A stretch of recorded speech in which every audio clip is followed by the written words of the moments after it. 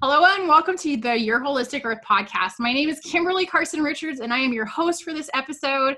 I am so excited today. We have Jen Goodfriend here to talk to you about how she helps people with people pleasing. This is going to be a good episode. Stick around. But first, let me tell you more about Your Holistic Earth. Your Holistic Earth is the bridge that connects you to your local and national experts in the field of holistic medicine and wellness. In these episodes, we bring you experts that are going to help you to be healthier and have an increased sense of well-being. So stick around. I know this episode is going to be good. Jen is a hypnotherapist and empowerment coach, and she's on a mission to help ambitious, people-pleasing women put themselves first, say no without guilt, oh, I love that, and set fierce boundaries to manifest the time, money, and happiness they truly desire. Oh, this is going to be so good. Jen, welcome to the podcast. I am so excited that you were here. Welcome, welcome. Thank you so much for having me. I'm super excited. So I love digging in with just a really great meaty question. So tell the viewers more about how you help people and really specifically your modality of hypnotherapy, because I find it so intriguing. So let's dig in. Yeah, so as you said, I help people pleasers. So as a former people pleaser myself, I know the toll that it can take on people's body. We say yes to everyone. We have that fear of, well, if I say no, people won't like me, or what am I going to lose, or people aren't going to be happy with me. So we're in this perpetual mode of, well, if I say yes, they'll like me. If I say yes, everything will be okay. But the problem is every time we say yes to somebody else, we're saying no to ourselves. And like me, you can only do so much in a day until your body starts saying, I've had enough. And mine led me to putting myself in the hospital. I literally passed out while getting x-rays one day because my body said, you're done. And I literally passed out cold, hit my head, got a concussion. And that was my wake-up call. So my ambition and my goal in life is to help women see that you don't have to put everyone else first. You don't have to be a people pleaser to be loved and accepted. And you're actually going to be better off if you put yourself first.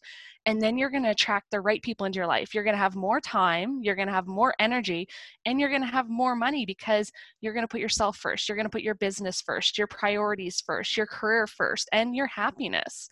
And ultimately, that's what life's all about. And so I do that through a combination of coaching and hypnotherapy. And the reason the hypnotherapy is because it changed my life. I was on this hamster wheel of personal development books and counseling and all these other tools that were supposed to help me feel better and get over things and be a better person. And it felt like I would take 3 steps forward and 5 back. And it was this constant cycle until I did my first hypnotherapy session. And it was like I took 10 steps forward and none back. And I was like, oh my God, what the hell just happened to me? I've been working on this for years and I haven't had this progress. And I do one simple hypnotherapy session and boom, I've got this massive results in such a short period of time.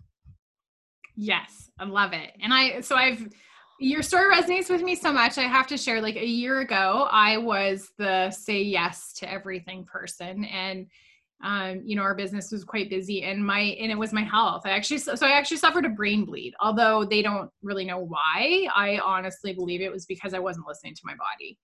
And I was pushing so hard and saying yes to everything. And it was a big wake up call. And I think you're right. I would hate for other people to have that type of wake up call, but often we do.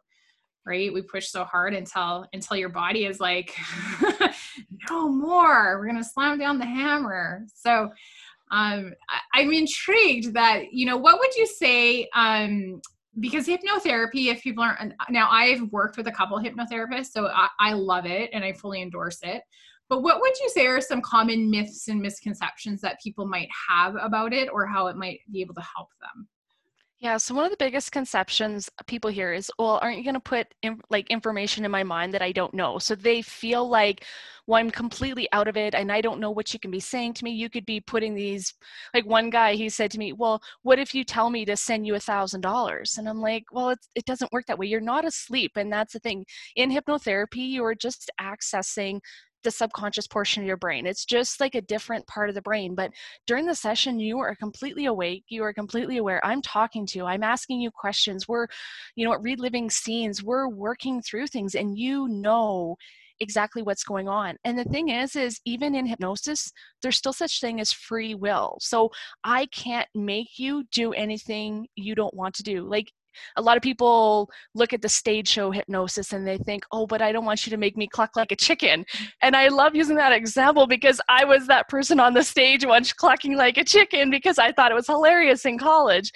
But the thing is if you're already someone who would say do something like that, or if you're willing to get up on a stage in one of those shows, it's because you're willing to do those things. You know that that could happen.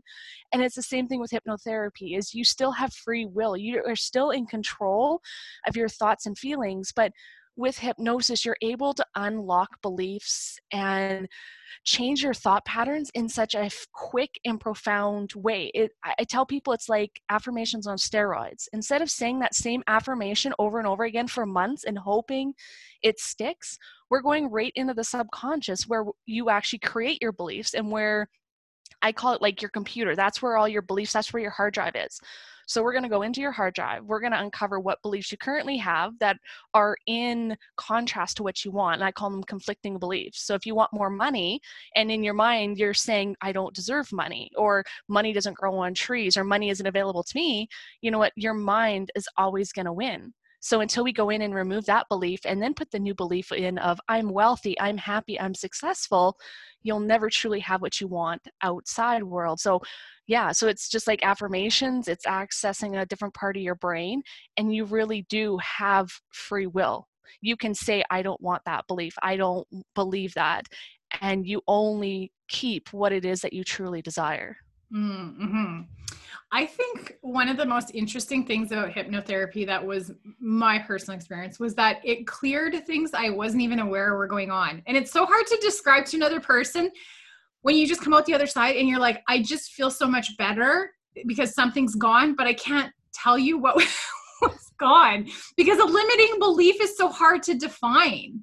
Right. And I think that's why for a lot of people, it's like this idea of like the subconscious mind and the thought that like an idea can be so deeply planted, but that it actually stops you from like doing the things you want to do and achieving the things you want to do. And it manifests in so many different ways. So for people that haven't heard that term before, or they're not really familiar with the more kind of personal development terminology of a limiting belief, how would you explain that to someone that had never like heard that, or this was their first time really exploring the fact that there's something holding them back, but they're not sure what it is? Okay, so I'm going to pull in some of my psychology stuff in here as well. So children up to the age of 5, their brains are changing daily. That's why when you teach young children things, they learn so quickly. It's because their brain is creating these new synapses. Things are going on. Well, when they're creating those new synapses, they're very malleable. They hear everything. They see everything. So whatever's going on around them, they create beliefs around that. And children up to the age of 5 have created about 50% of their beliefs. And by the age of 18 have created 85 to 90% of their beliefs. So by time we are adults and told we can have our own beliefs, we can make up our own mind, we can be adults now, we've actually been programmed. And those programs can be good programs or they can be bad programs. So an example is I still do hypnotherapy myself, and I did a session with a colleague not long ago around something about losing happiness. There was just something going on. I was sabotaging my happiness. And it turned out that at the age of 2 and 3 years old, I created this belief that happiness was always going to be taken away from me, that I could have it, but it was only short-lived. And that went back to a scene. And it's, you look at it now as an adult, you think, oh my God, that's crazy. Like, how did I create that belief? But I was a horse fan. Like, I've been around horses my whole life. Horses have been my passion. It was something I shared with my dad and my grandfather. And I remember being up on my horse. We went back because with hypnosis, you regress back to these scenes. And I was on this horse and my dad and my grandpa were riding around, and my mom came out and said, get her off. Like, she's going to get hurt. Something's going to happen. So they pulled me off, and she pulled me away from happiness. And then another scene where similar something happened. I was doing something I really enjoyed, and my brother took that happiness away. So at 2 and 3 years of age, because of these simple little things that we don't think about, I created this belief that happiness wasn't available to me, that it was always taken away. And same thing with money beliefs. I talk to people all the time who, they hear their parents say money doesn't grow on trees. Money caused a divorce in their family. Money, they had it and they lost it. And so they create these beliefs around money where I can't have it, or I can't have love, like divorce. I work with so many women who have divorced parents, and then they sabotage their future happiness because they've created this belief in their childhood mind that they don't understand. They just know that, well, I keep sabotaging relationships. I keep attracting these jerks, these assholes. Why do I keep attracting these wrong men? And it's because your mind created this belief that fighting is love, or that people mistreating me is love. So that's what you create in your life, because as much as you believe that's not love, your mind doesn't believe that. Mm-hmm. Yes, love it. And it's interesting that there's all these ways that it manifests. So you don't know it's because of that thing. It just shows up in other ways, right? It's really interesting. So now, and I know you said your focus is like helping people get over people pleasing. So what would you say, like, do you think, is there a commonality you see for people when they come to you of like things that happened when they were younger that create that tendency to want to be a people pleaser, or is it just different for everyone? I think there is quite a commonality, and it's among trying to make a parent happy. So you weren't good enough as a child, like maybe you had an older sibling or another sibling who was maybe sick all the time, or they were like really successful. So you were always having to try and prove yourself. Or maybe your parents weren't in a great mental state. Like with my mom, I love her to death. She's an amazing woman, but she had no self-confidence. Like all I ever heard was, oh, well, I hope your dad likes this. I hope this. Like she was always that low self-esteem, low self-worth. So she passed that on to me. And all I wanted to do was make her happy. So if I make mom happy, things will be better. I had a brother who had violent tendencies, and he would beat the living crap out of me. And I thought to myself, well, if I was just a better kid, he wouldn't want to beat me up. Like it was just those beliefs as a childhood that you're not enough. And that's the number one belief. And it's amazing. My mentor, I work with Marissa Peer. That's who I did my hypnosis training. And she has this amazing therapy called RTT that I learned. It's a different modality of hypnotherapy. And through her 20, 30 years of hypnosis and as being a psychologist, she said 90% of the issues people come to stem from a root issue of I'm not enough at some point in their life that started when they were young and kept going and going. People like Amy Winehouse, that was Marissa Peer worked with her, and that was her biggest thing. She had fame, she had fortune, all the things that she thought were going to bring her happiness, and they didn't, because inside she didn't think she was enough. Marilyn Monroe was another one. She was an icon. Everybody loved her, but she never thought she deserved it. She didn't think she was enough, and she kept striving and striving until it took over her mind, and she just couldn't do it anymore, and she took her own life. And that's the problem, is most people have that issue. And for people pleasers, it really takes over their life. Some people can manage and they can push through and they get by with anger or success. But as people pleasers, we think we have to do more, be more, have more, and to the point where, something happens that takes away from us, like our health or unhappiness, and even sometimes suicide or depression or things like that take over, and we just can't handle it anymore. Mm-hmm. Mm-hmm. So yes, absolutely. That's so interesting. I've never really thought of it before, is that like that's at the core. Oh my gosh, I would want to like, we can spend a whole hour digging into this. This is so interesting. So I would love to know, like, going back to yourself and how you got to like doing this and your passion for helping other people. Like, what is an obstacle that you've had to overcome that makes you better at, helping others? For me, it was that enough feeling, like I am enough.